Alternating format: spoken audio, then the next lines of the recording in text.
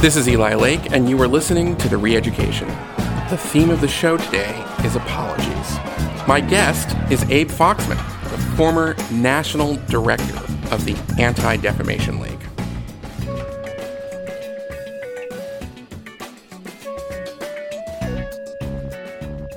A little over a year ago, a talented young journalist named Alexi McCammond was about to start an exciting job as the editor of Teen Vogue.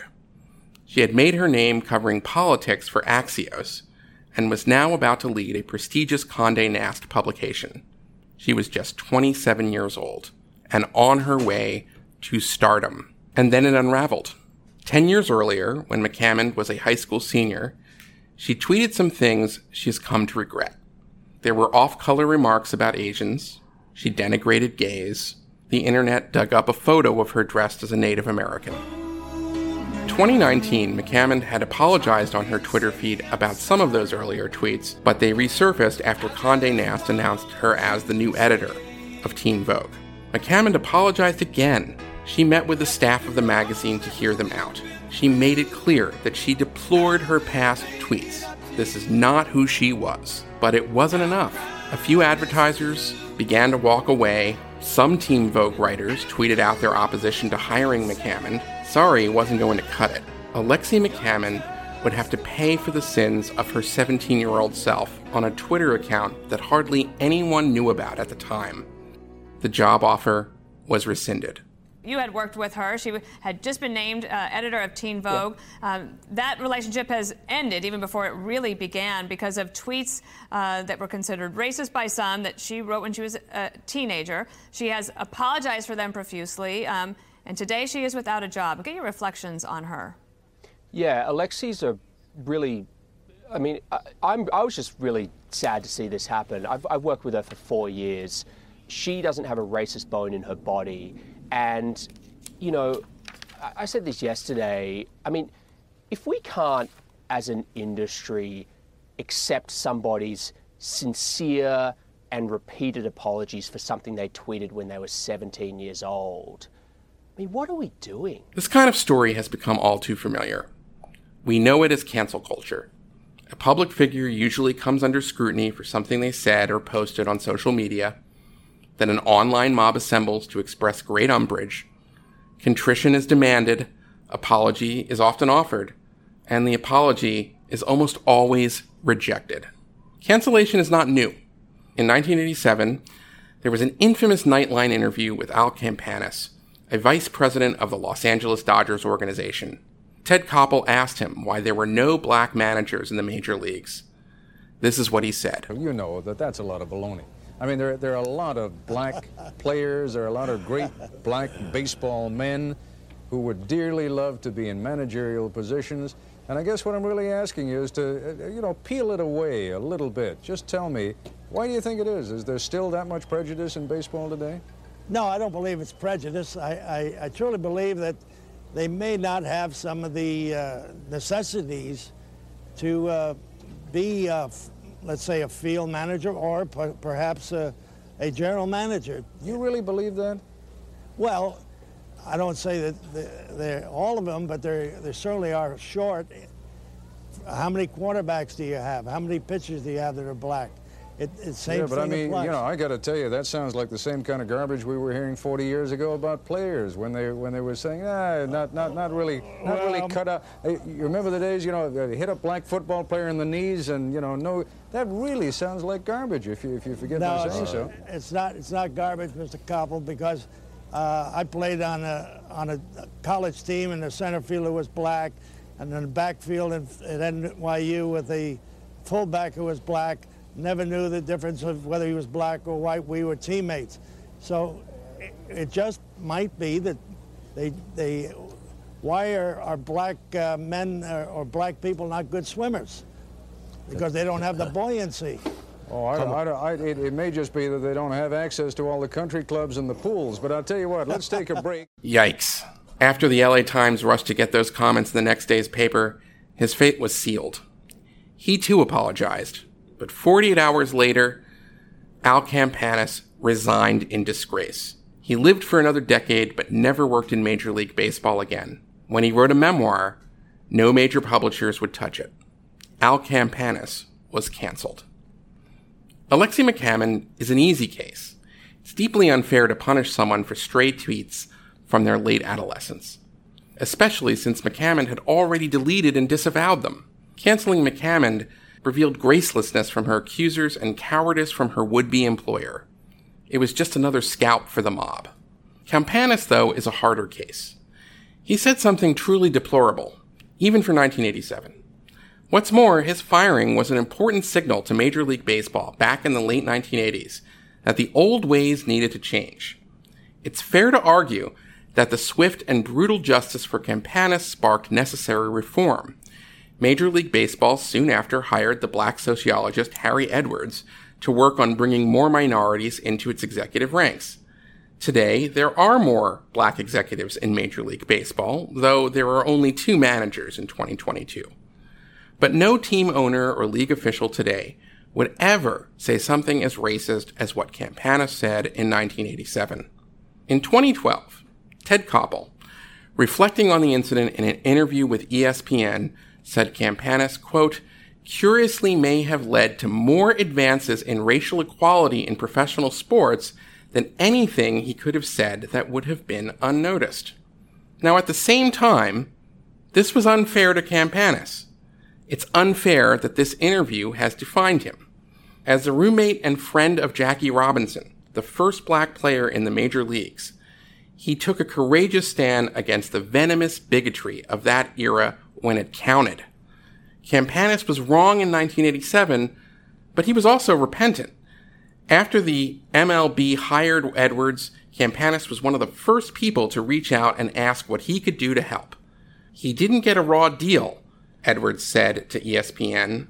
He got the deal he ordered up, but he was one of the most honorable men in the whole process, and he handled it with class, with conscientiousness, and with courage. Campanis in this respect is an exception. Most people who are canceled do not reflect and repent. They wonder why they apologized in the first place. For figures like Donald Trump and his many imitators, being canceled now is a badge of honor. Contrition is weakness. Sorry is for losers. Are you offended? Good. In 1987, the canceling of Campanis helped spur reform for baseball. Today, though, most cancellations have fueled a Manichaean culture war. Instead of reform, the cancel mobs have created backlash. What if the institutions so whipsawed today by online umbrage began to accept apologies again? And what if the activists so set on canceling people sought to change the minds and hearts of those who offend their constituencies? Consider Jesse Jackson, civil rights activist and politician who ran for president twice in the 1980s. At the beginning of the primary season in 1984, Jackson made remarks to Milton Coleman, a black Washington Post reporter he had hoped would remain off the record. They revealed an animus towards Jewish people. He called New York City Hymietown. A few weeks later, Coleman printed the slur in his newspaper, and all hell broke loose. Here's Eddie Murphy's parody of the incident. Good evening, ladies and gentlemen. I'm Jesse Jackson. And I was recently quoted in the Washington Post as referring to a certain group of people as Hymies. They also said that I called New York Hymietown. I realize that kind of talk isn't kosher. At first, Jesse Jackson denied he said the slur. And then he dug his hole deeper, blaming the Jews for trying to sabotage his campaign. Eventually, Jackson began to reconsider. At the 1984 Democratic Convention, Jesse Jackson offered, in my view, the most eloquent apology in modern American political history.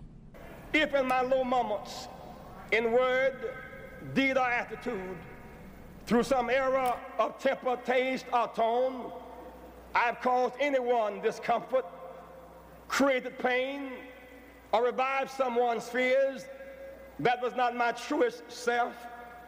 If there were occasions when my grape turned into a raisin and my joy bell lost its resonance, please forgive me.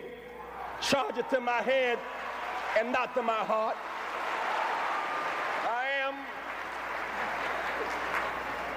my head, so limited in its finitude, my heart, which is boundless in its love for the human family. I am not a perfect servant. I am a public servant, doing my best against the odds as I develop and serve. Be patient. God is not finished with me yet. Away from the spotlight, Abe Foxman, then the national director of the Anti-Defamation League, reached out to Jackson. In an interview with me in 2019, Foxman told me that it was a long process to overcome the skepticism of many in the Jewish community, that Jackson's repentance was sincere. Over time, his conversations with Jackson paid off. The Reverend's heart changed. He began to understand how his words and attitudes about Jewish people were wrong. This did not mean that Jackson embraced the mainstream pro-Israel position of the American Jewish community, nor did it mean that Jesse Jackson did not make more mistakes in his career in public life. But Foxman's persistence and outreach turned a foe of American Jews into an ally. For more than 3 decades, Jesse Jackson has been an outspoken opponent of anti-Semitism. He has visited Auschwitz. When Foxman retired in 2015, one of the video tributes to his career came from a man who once called New York Hymietown. Now imagine if Foxman and the Jewish community demanded that Jackson be forever banned from polite society. There were millions of Americans inspired by Jackson's presidential campaigns. If his heart had hardened, he would be a martyr. For his followers, Jackson's anti-Semitism would be a mark of his independence and fighting spirit. Today, almost anyone can be canceled for the slightest transgression, and the cancelers do not apply their pressure with a sense of fairness and humility. This means that often punishing bigotry ends up creating more bigots. So offer the offender a way out of their predicament. Seek and accept an apology. It may not always be sincere, but a little grace can turn the hardest of hearts. Just ask Abe Foxman or Jesse Jackson. I was your one and only until I read the news.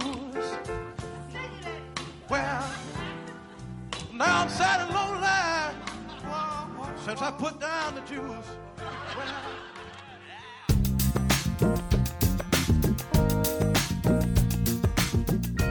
Well, we are joined now with a real hero of the Jewish community, the former national director of the Anti-Defamation League, Abe Foxman. Thanks so much for coming on The Re-Education. Thanks for asking me. It's always a pleasure to be with you. So let's get into it. I wanted to ask about, if you could talk a little bit about your outreach to Jesse Jackson in 1984 after he made his anti-Semitic remarks at the beginning of the Democratic primary. Well, I've always been motivated or guided by the principle of changing people's minds and hearts. I always believe that's my mission. My mission is not to exclude them, not to punish them, not to make them martyrs, not to cancel them, as is being more done today. And so in that guiding spirit, which, I've been, my role at the ADL was basically to try to educate against hate. And part of educating against hate is trying to change people's minds and hearts. And so when it became public, I reached out. And it took a while with a lot of intermediaries who weren't sure, what my purposes were, whether it was in good faith, etc. And we did finally communicate, and we finally talked to each other. And I think he began to understand the impact of his words and looked for an opportunity to come off it without hurting his image and hurting his credibility. And it did work. I had a major dinner in the city of New York at the Waldorf with 1,500 people. And one of the people paying tribute was Jesse Jackson. It surprised a lot of people. But at the same time, I think we all benefited. He learned to understand what it was, how it hurt the Jewish community, and in fact hurt him, and found a way back. I'll tell you, I'll go from that. Do you remember President Bush with the loan guarantees? Do you remember that? Yeah, of course.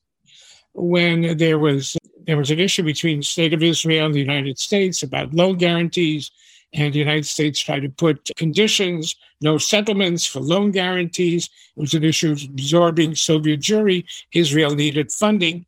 And so the Jewish community had an event in Washington. And then the president had a press conference and said, poor little old me standing against these thousands of Jews. And it reverberated because it sounded like, one of these anti-Semitic Jews against the president.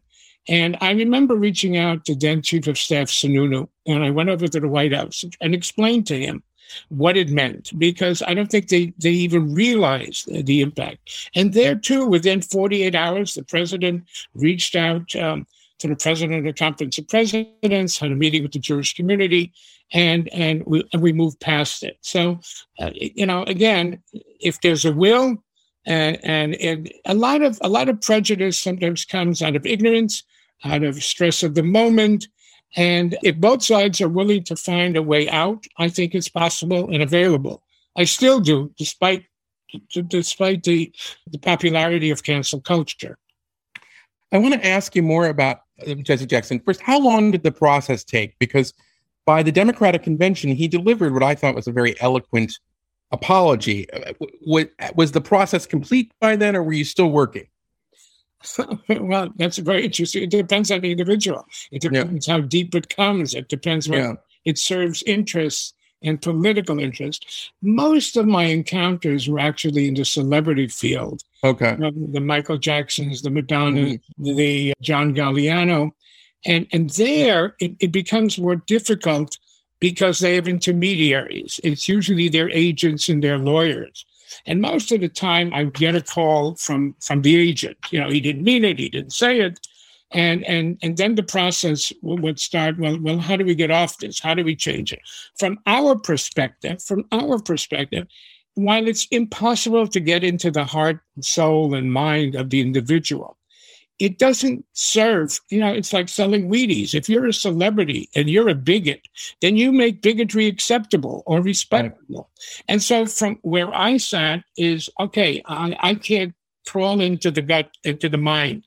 But if that individual is willing to publicly say that they were wrong, they made a mistake, they've learned, etc., I was willing to enter into that process. Now, usually, the lawyers or the agents would say, tell me what you want him to say. And I said, oh, no. No, I want a process. I want a learning process. I want to be able to discuss. And so I remember when Michael Jackson did that recording of "Jew Me, Sue Me, What Are You Going to Do Me?" And the roof came in. And so right away, when I criticized, the agents reached out, the lawyers, and they started sending me drafts. And I said, no, I want to talk to Michael Jackson. I want whatever comes out, I want to hear it from him. I want to hear him say that he understands that it's bigotry, that it's prejudice, that it hurts. And we did. We had a conversation. Then I got a letter, and he wanted to have a press conference. And my children said to me, don't do it, Dad. He'll be here 15 minutes in the sun, and that will only, so we didn't, but we exchanged letters and press releases. I remember a Rick Sanchez, who was a broadcaster. No, I remember that, yeah. Remember it? So he was fired for all kinds of reasons. And in an interview, he said, well, it's because the Jews controlled the media. And I remember I publicly condemned, and then his lawyers, his friends reached out and said, would you meet with him? And I said, sure. And Rick came to the office, and we had a conversation, and he said to me, well, I was inarticulate. And I said, no, Rick, you were very articulate.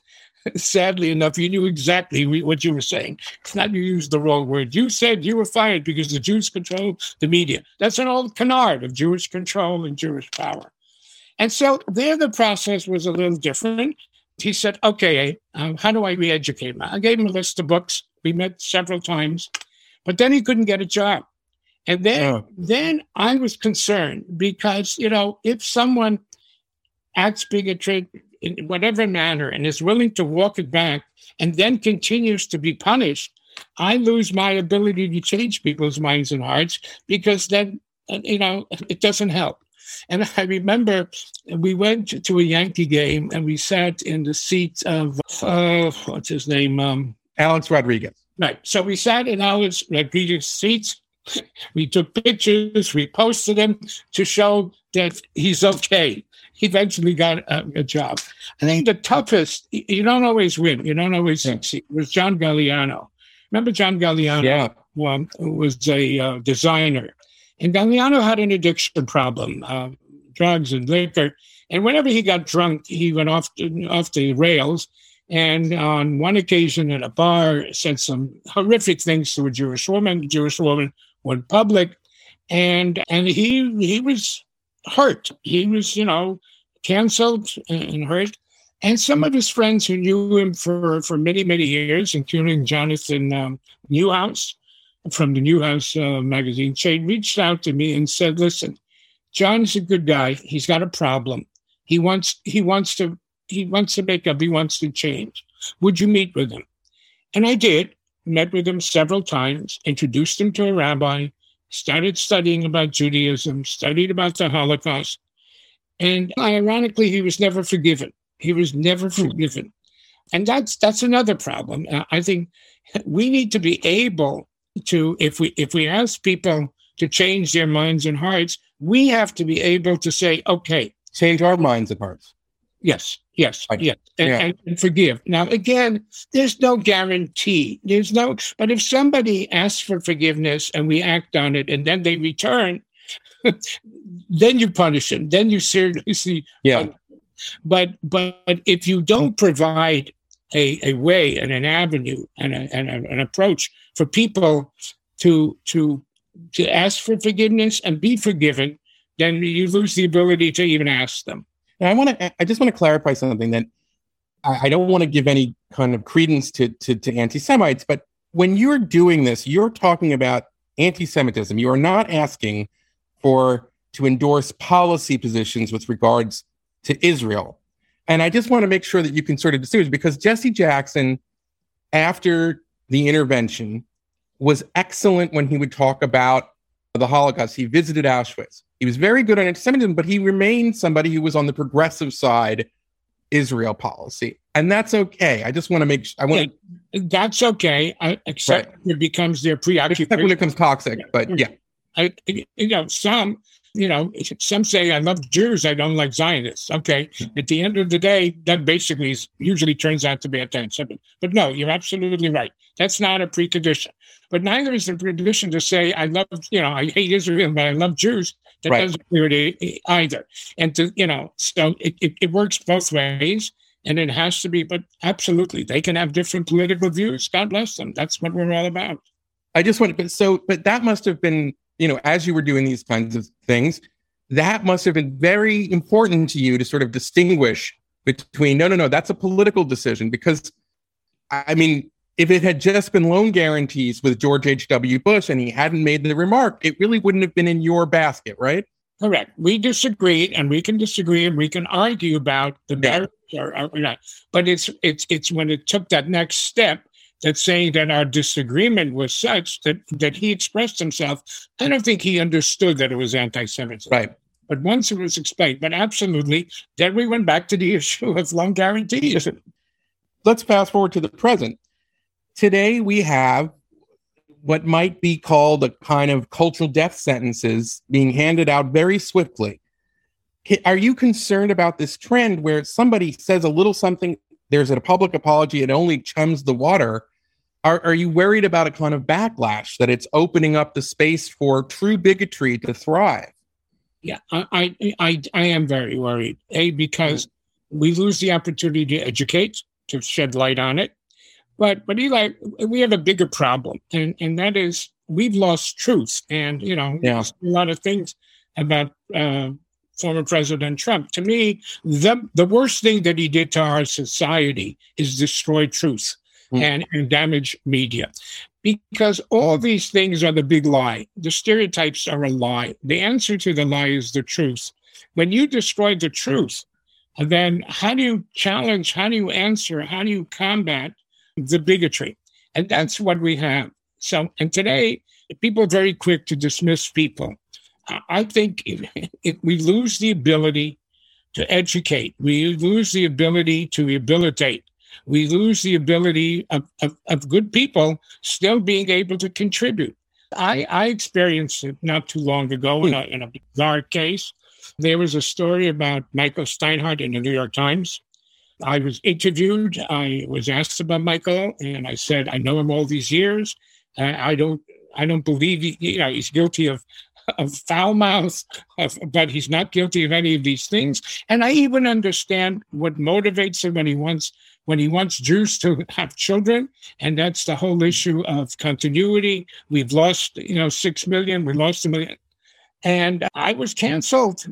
I was really an honorary degree from Hebrew Union College.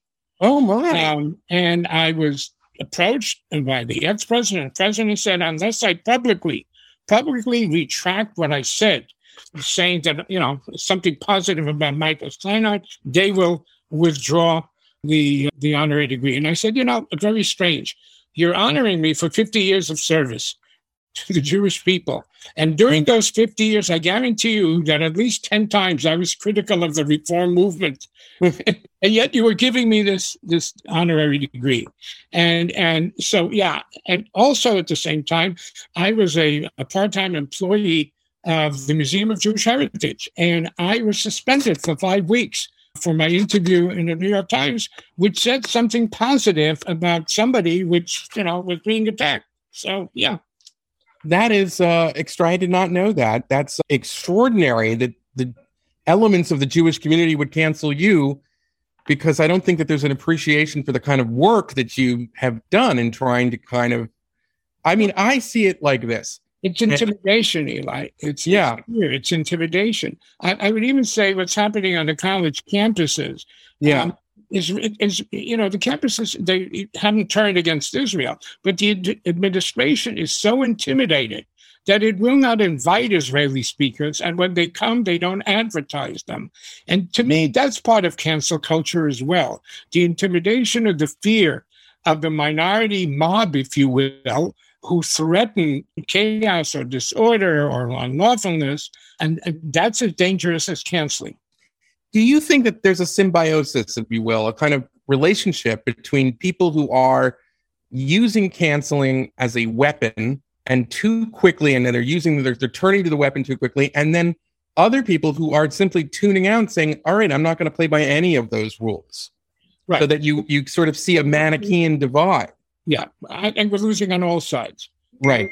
But I'm worrying more about intimidating the good people, right, who are afraid to stand up, even when they feel, it goes beyond First Amendment freedom and freedom of speech. Yeah. It's most of these decisions today are politically motivated. Sure. Politically motivated. Fine, entitled. It's an interest, you're entitled to it. But what I fear is, so I take my example, nobody in the Hebrew Union College community stood up and said what happened to Abe Foxman's honorary degree. Okay, so that's worse. It's the bystanders who are intimidated and don't have the courage to stand up, because maybe they're going to be canceled for standing up for somebody who's canceled. Right. I see what you're saying, that it's all of us. It's not just right. the activist and the target. Yeah, I remember several years ago, there was this whole explosion about commencement speakers. And all of a sudden, commencement speakers were being attacked. I remember a whole bunch of them, that there's always a few people where they didn't like something somebody said. I was offered an honorary degree at Suffolk University in Boston, and the Arab group took on a campaign to take away my honorary degree. And my first reaction was, I don't need it. I can live without it. I didn't have it, and it's fine. And I called the president. I said, look, I don't want to disturb. This is a very precious moment to hundreds of your students' families. I don't want to make an incident. And the president pleaded with me, and he said, please come. We need, part of our education system is to stand up to differences, to respect the differences. And if you don't come, you will permit this bigot or whatever extremist to have his way. He happened to have been the number one law student that graduated. He happened to be the head of a pro-Palestinian organization. And I'll never forget when he got his degree, I stood up from my chair, I approached him, embraced him, congratulated him, and said, Mahmoud, I've just destroyed your radicality. He didn't know what to do. He embraced me back.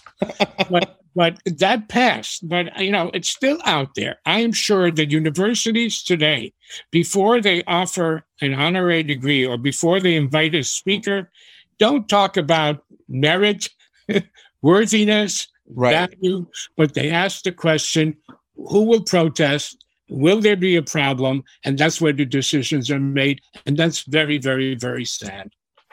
I just want to end the interview here and just talk about how, in your experience in reaching out to people, are you an optimist about the sort of state of the human soul to learn and grow and to turn one's heart? Which it seems like at the end of the day, the problem with canceling too quickly is that you don't give the opportunity for someone to change. And do you think that there is that capacity a lot of the time, or most of the time, or maybe less? Yeah, Eli, you're absolutely. We miss the opportunity to shed light and value rather than anger and hate. And look, Golda Meir once said that the Jewish people don't have the luxury of being pessimists. I survived as a child from the Holocaust when 1.5 million children perished. So I don't have that luxury to be a pessimist. All my life, I tried to bring about change, to change people's minds and hearts. I believe it's doable. It's doable. More people hate and care than more people love and care than hate. But one has to make it a value. One has to make it worthwhile. And so, yeah, I do worry, but I am optimistic at the end of the day. But Eli, what worries me is I don't know how one brings back the truth. I don't know how one brings back credibility to you guys, to the world of journalism. Journalism educated, it exposed, it even shamed when necessary. Shaming is fine. Canceling is not fine. And so we've lost instruments in our society. Right. I think to some extent, and it's for another discussion, the internet has already, while it has given us so much education, communication, exposure, it's got a dark underbelly, and it has already destroyed privacy. It's on its way to destroy civility, and we need civility for democracy. Civility guides us with respect, with understanding, with empathy. Cancel culture is not respected. It's not empathy. It just closes the door and shuts down our democratic process. Could not have said it better. Thank you so much, Abe Foxman. As I said, a true hero of the Jewish people. Thank you very much. Thank you. I've been very lucky and privileged. Thank you.